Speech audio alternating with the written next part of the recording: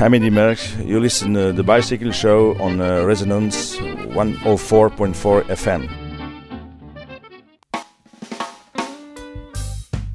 Yes. Children should play good together with one another.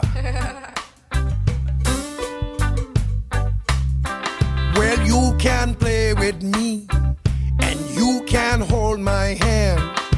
We can skip together down to the pretzel man. You can wear my mommy's shoes, put on my daddy's hat. You can even laugh at me, but don't you push me down. Don't you push me, push me, push me. Don't you push me down.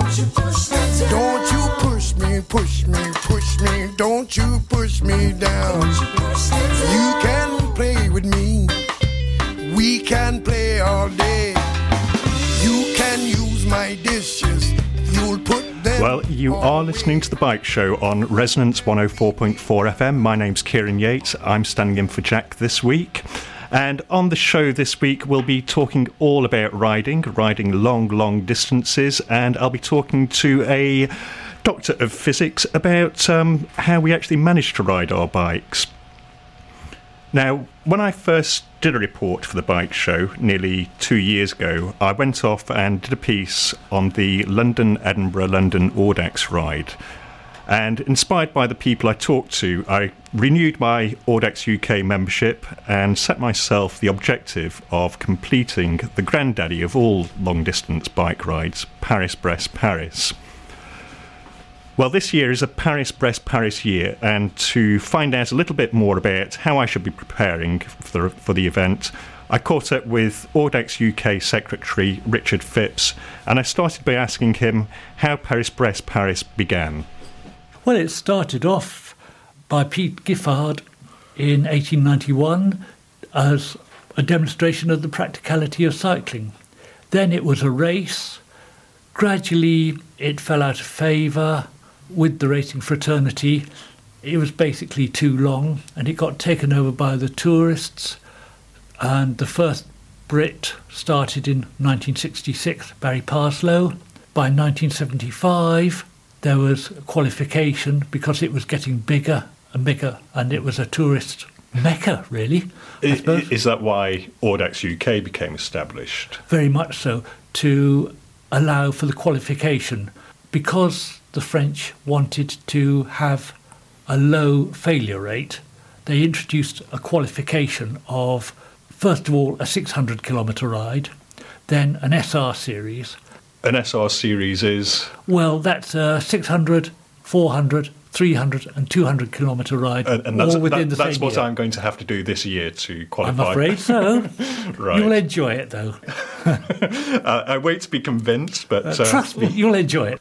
You said that it was started in 1891 to demonstrate the practicality of the bicycle. Yes. And Paris Brest Paris, how far is it? It's 1,200 kilometres, which is 750 miles in old money. For the actual event of Paris Brest Paris, how much time do I have to do that in? I could do it as a tourist in a couple of weeks, but there's a slightly different challenge with... Well, Randonneur Speed gives you a maximum of 90 hours, although there are options for doing it in 80 or 84 hours.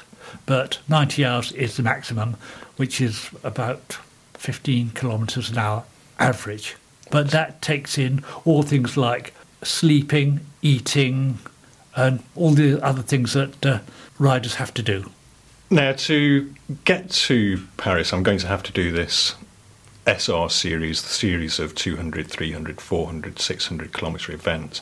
I've ridden up to 300 kilometres before as an Audax ride. What do I need to be doing different to prepare for the longer distances? Do I need to change any kind of... Not a lot, I don't think. A 200 and 300 are more or less the same. You just keep going for longer. You don't have to be quicker, you just do it for longer. With the 400, there tends to be a bit of a quantum leap because you will then be going throughout the night. So, assuming that you've been happy with your equipment so far, go with trusted equipment, get some good lights, and you find that riders tend to bunch up at night for their own safety and protection, and it makes route finding so much easier. But it's mainly a mental thing, and you just go through the night. If you've got company, it'll make the night go a lot better. And there are a lot of people who like riding through the night. If it's summer and a starlit night, it can be a wonderful experience. You talked a little bit about equipment there in terms of bike and lighting. What kind of bike do I need for doing Audex, the very long distance Audex rides? Do I need to go out to the shop and buy a brand new carbon fibre bike with all the latest top of the range Campagnolo group set on it, or can I make do with just a regular touring bike? Well, you can go out and get a top-of-the-range one, but I would suggest that it's probably not the right thing. It'll be a racing bike, and it'll be uncomfortable on the longer distances. If you've got a touring bike that you're happy with, stick with it, and you'll be perfectly okay with it. People have ridden PBP, Paris Brest Paris, on bikes, trikes, tandems, tandem trikes, recumbents, bikes and trikes, possibly four-wheeled recumbents, Pedersens, which is an old alternative design of bike, triplets, and a Moulton last time. That was in fact ridden by Chloe Williams, who was the youngest female finisher, and she was British. And I believe people have even done it on kick scooters as well. Yes, there was an elite athlete who was a Finnish guy, and he managed to be faster than a lot of Brits, which didn't endear him to them very much. And what should I be eating in terms of preparation? Do I just need to be eating lots, or do I need to be really watching what I'm eating? Well, one of the things about doing the qualification is that you can get an idea of what works for you. What works for you on a 600 is likely to work for you on a 1200 as well. If you find that you go well on donuts and Coke, fine, go for it. If you find that you need a vegetarian diet, you'll probably struggle to find it, but try and go for that.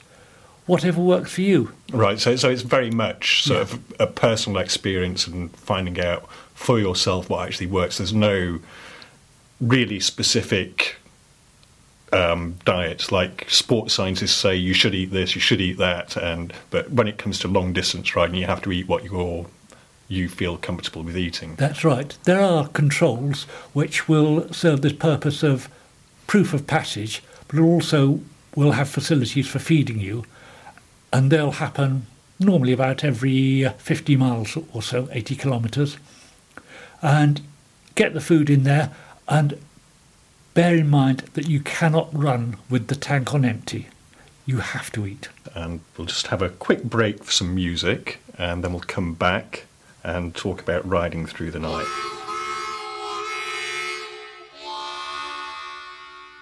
Shades of night are falling as the wind begins to sigh.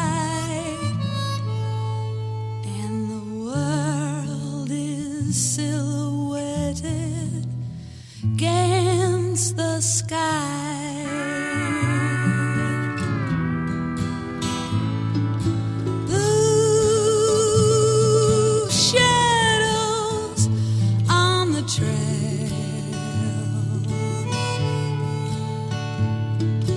Blue moon shining through the trees.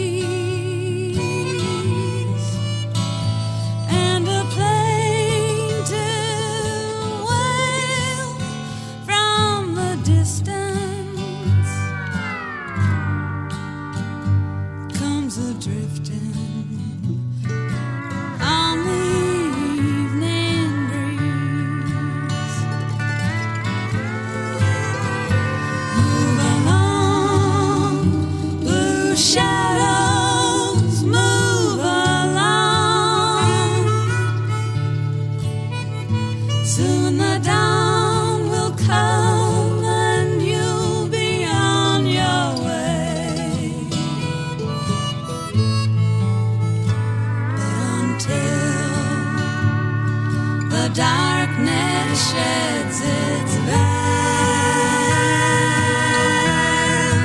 There'll be blue shadows on the trail.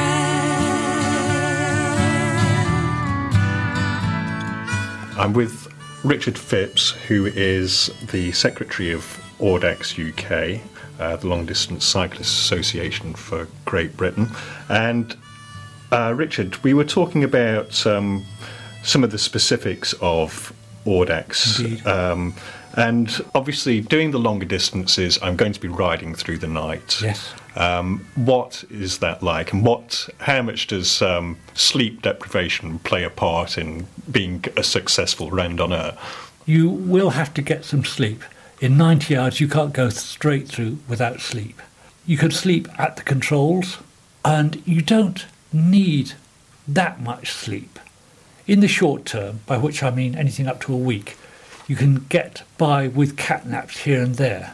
But if you are feeling sleepy while you're riding, falling asleep at the handlebars, doing nothing is not one of your options. You have to get some sleep. Even if it's only 10 minutes, that might do you for however long you need to do to get to the next control. If you crash, you're out of the ride. End of story. I've read stories about people just falling asleep practically anywhere. Is that really what happens? It does happen occasionally, but again, if you are well prepared, if you have got an idea of how your body reacts, you should be okay. So it sounds though a lot of doing the longer distances is a lot about finding out how you personally deal with the extremes. It is very much a voyage of self-discovery. A lot of people will say 600 kilometres, 400 miles, I couldn't do that. But most of us said that before we started doing Audax, and we gradually work up to it. And it's amazing what we can do, and also very satisfying, especially the day after. when you're sleeping mainly.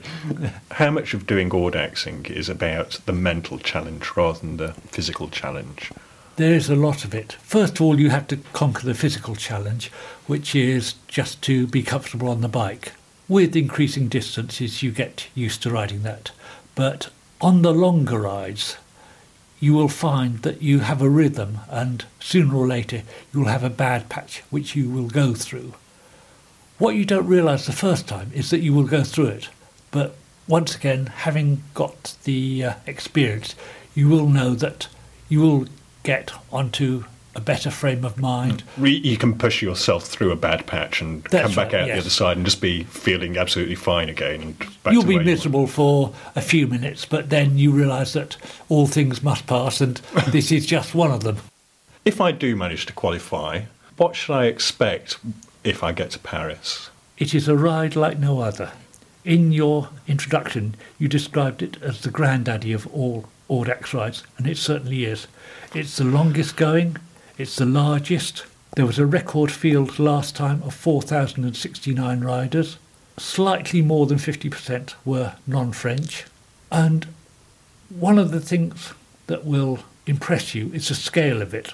The headquarters is at a secondary modern school. And can you imagine the playing field just covered with bike stands and bikes?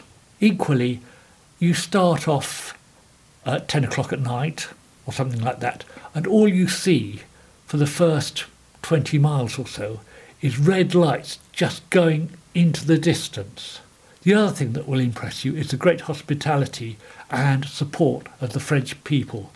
They're by the roadside clapping you on, supporting, shouting, allez, allez, allez, at you to encourage you. They will offer you food, they will offer you drink. They're very supportive. Do you have any particular memories of completing Paris Brest Paris yourself? Yes, I did it a couple of times. Once I finished at 3 o'clock in the morning, and I was greeted by a polite ripple of applause, and I was very grateful.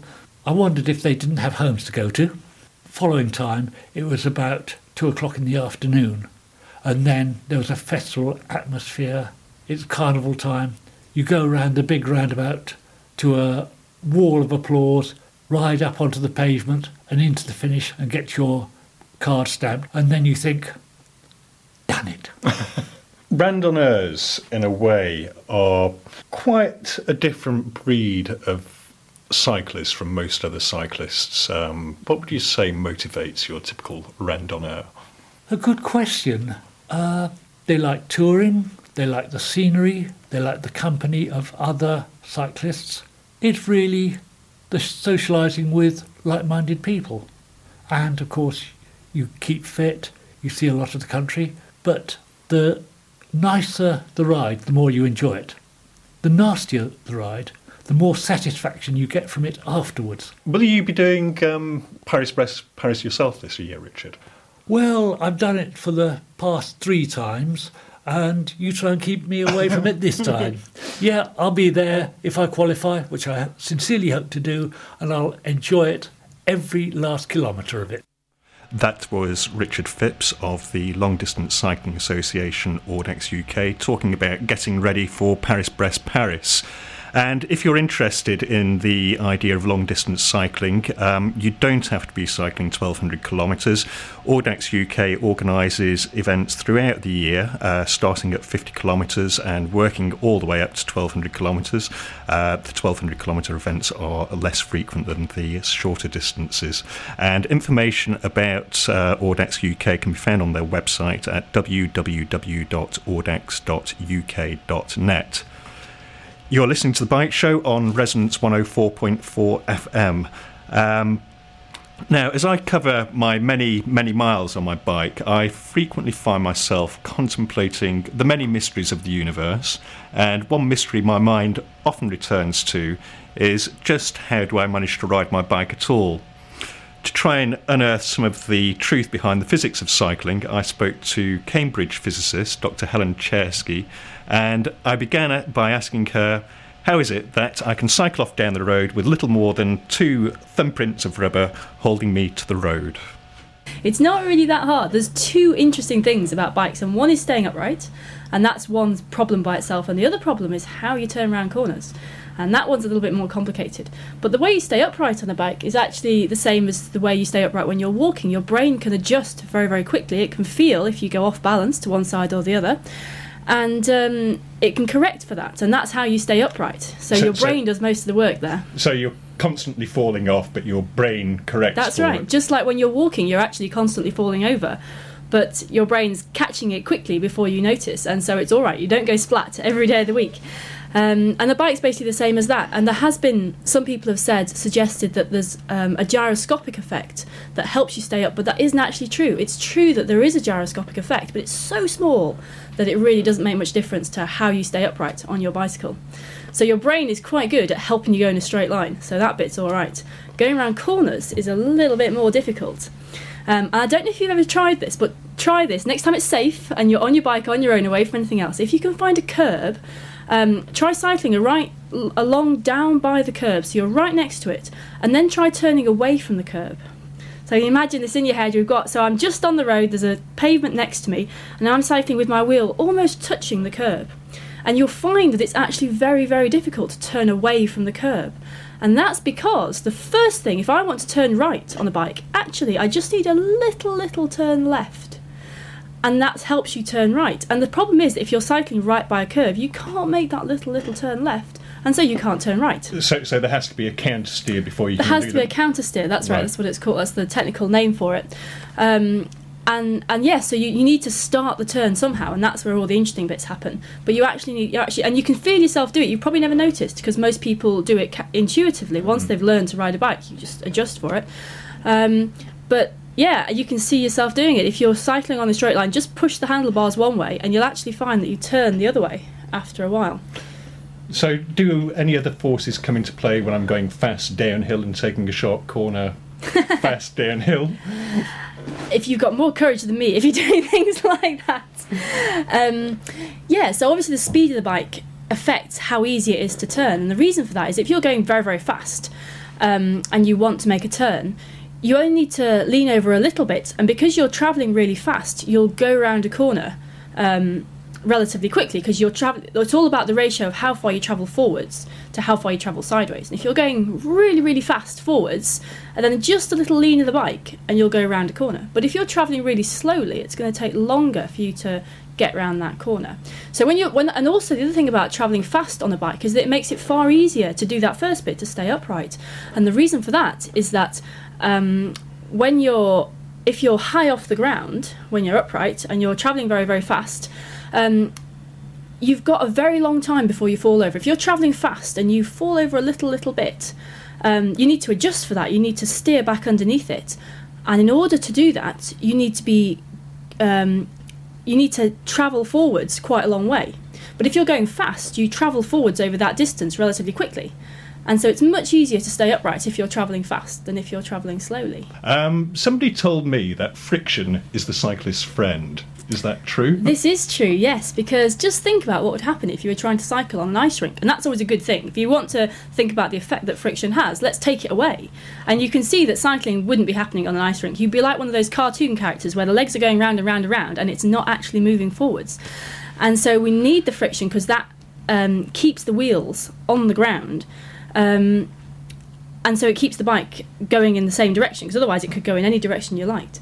The other thing, though, that you can have is that you can have too much friction, and that's when you get a problem. If you brake with your front brake really, really fast, the friction with the road will bring that front wheel to a standstill, and if there's enough friction, if you do it fast enough, you'll go right over the handlebars. So some friction is a good thing, but not too much. Friction's cyclist friend until we fall off. Till you fall off, yes. Now, a couple of years ago, you organised an event at the Science Museum which was pushing the capabilities or the possibilities of what's achievable on a bicycle by a human to its absolute limit. Can you tell me a little bit more about that? 2005 was called Einstein Year because it's 100 years since Einstein came up with 3 of his most famous theories, and the Institute of Physics in the UK wanted to celebrate that and wanted to bring to people's minds that there is actually a lot of physics around us every day in the world that people don't think about.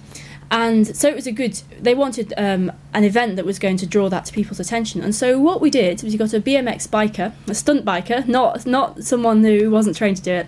And I looked at the physics of a bicycle stunt and how they were going to conduct that stunt and how fast they had to be able to go. And so we designed a bicycle stunt using physics. And then this BMX rider, who is Ben Wallace, who competes internationally, so he's very good at what he does, completed this stunt. And what the stunt was, if you can imagine, he had a ramp, so it had a curved ramp upwards, and then there was a flat top that was about 6 feet off the ground, and then it sloped down on the other side back to ground level. And the stunt was that he cycled up to the curved bit of the ramp as fast as he could, and at the bottom he needed to be going a minimum of 21 miles an hour, we worked out. And so he rode up the curved part of the ramp, and then by the time he left the ramp, when the flat top came, he was up in the air and rotating backwards, so doing a back somersault on a bicycle. And it got worse. In the middle of the air, when he was upside down on his bicycle, he sort of folded himself up sideways, so that sort of like folding the jaws of a crocodile together. So his legs came up and his head went down towards his legs and the bike came up, which sounds terribly uncomfortable. And then somehow he unfolded himself just in time to come round and land on his wheels on the ramp on the downward slope with a huge thump. It was a bit, if you were stood next to it and you weren't expecting it, it was a bit of a shock. But the point is that gives lots and lots of opportunities for us to talk about. There's a lot of physics goes into that. And when I worked out the calculations, I found that Ben was actually a very, very efficient cyclist. Every single little bit of speed that he had was used. Because normally when you do things, we can put in a certain amount of energy, but only really a small percentage of that is useful. But Ben has got good, his skill is so good that he could use every single little bit of energy that was available to him, and that meant he could carry out the stunt pretty efficiently. And so there's lots of physics that we talked about, lots of different energies he's got in the air and the effect of spinning things in the air. And it was a way of highlighting the fact that physics is all around us, and it's like a toy. You can play with it. If you know a little bit about the physics of the world, you can poke and prod things and see what happens and change something and see what happens, and it's really a constant toy. It's always there. Physicists are never bored because there's always something that they can be poking and prodding and playing with. You mentioned there that Ben was a very efficient cyclist, And is it true that cycling is the most efficient form of transport known? I'm told that that is true, yes, and I can well believe it, because in any form of or any way that a human can move themselves around, we lose energy. If we're walking along the ground, we waste a lot of energy just moving our muscles, because they generate lots of heat. Every time we take a step, we also have to stop ourselves. And that takes up a lot of energy. But on a bicycle, firstly, if you get going and there's no obstacles and no hills, you'll probably keep going. If you've got a well-oiled bike and all the bearings are in good condition, you'll probably keep going for quite a long time. So that makes it efficient to start with, because you only have to get going a bit and you'll probably keep going for a long time. But also, it's a very efficient configuration. It's a very good way of converting human muscle power into forward motion, because it's a continuous motion pretty much. And there's very little resistance. And so I think the human on a bicycle is the most efficient way of travelling. You were talking about Einstein here, and there are photographs of Albert Einstein on his bicycle, and he's reputed to have said that he came up with his great theory of relativity whilst riding his bicycle. Could he have been inspired by riding his bike? It's very hard to confirm or deny, but the sort of speed you need to be going at for relativity to really apply are so fast that you would have to be a phenomenal cyclist, never mind efficient being a human being on a bike. You would have to be inhuman to be going that fast, basically. So it's probably not true that the idea of cycling inspired him. One thing there is, though, is that when Einstein came up with his great ideas of relativity, he was actually very young. He was 26 when he came up with the special theory of relativity, and then I think he was 36 when he came up with the general theory of relativity. But everyone sees these pictures of him as an old man. And I think the picture you're talking about is when he was later in life. He was at Princeton University in America, and I think he might have been having a bit of a joke with some journalists one day, and he was photographed cycling. And ever since then, there's been this question: was he inspired by riding a bike? So maybe the idea did come to him while he was on a bicycle. But I think you have to be very, very better than Lance Armstrong by a long way in order to get up to relativistic speeds on a bike.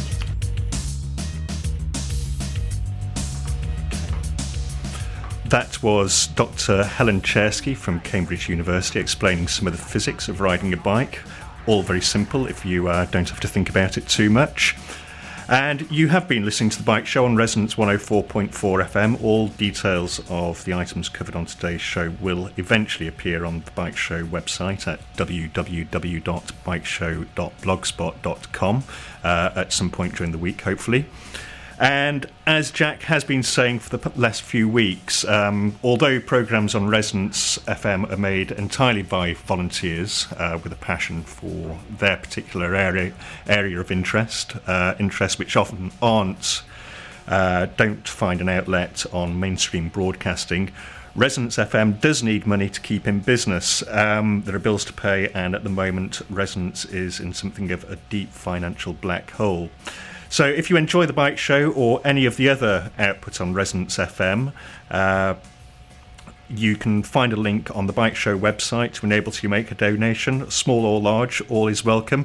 And Kristin, my engineer for today, was telling me earlier that the Resonance FM theatre critic is planning on doing a sponsored swim, so maybe I can have my arm twisted and be persuaded to raise money by getting my Paris Brest Paris attempt sponsored too. And that's about all that we have time for today. Jack, I'm assured, will be back next week, and normal service will be resumed. Next up is the Clear Spot, and all that's left for me to say is chapeau and bonne route.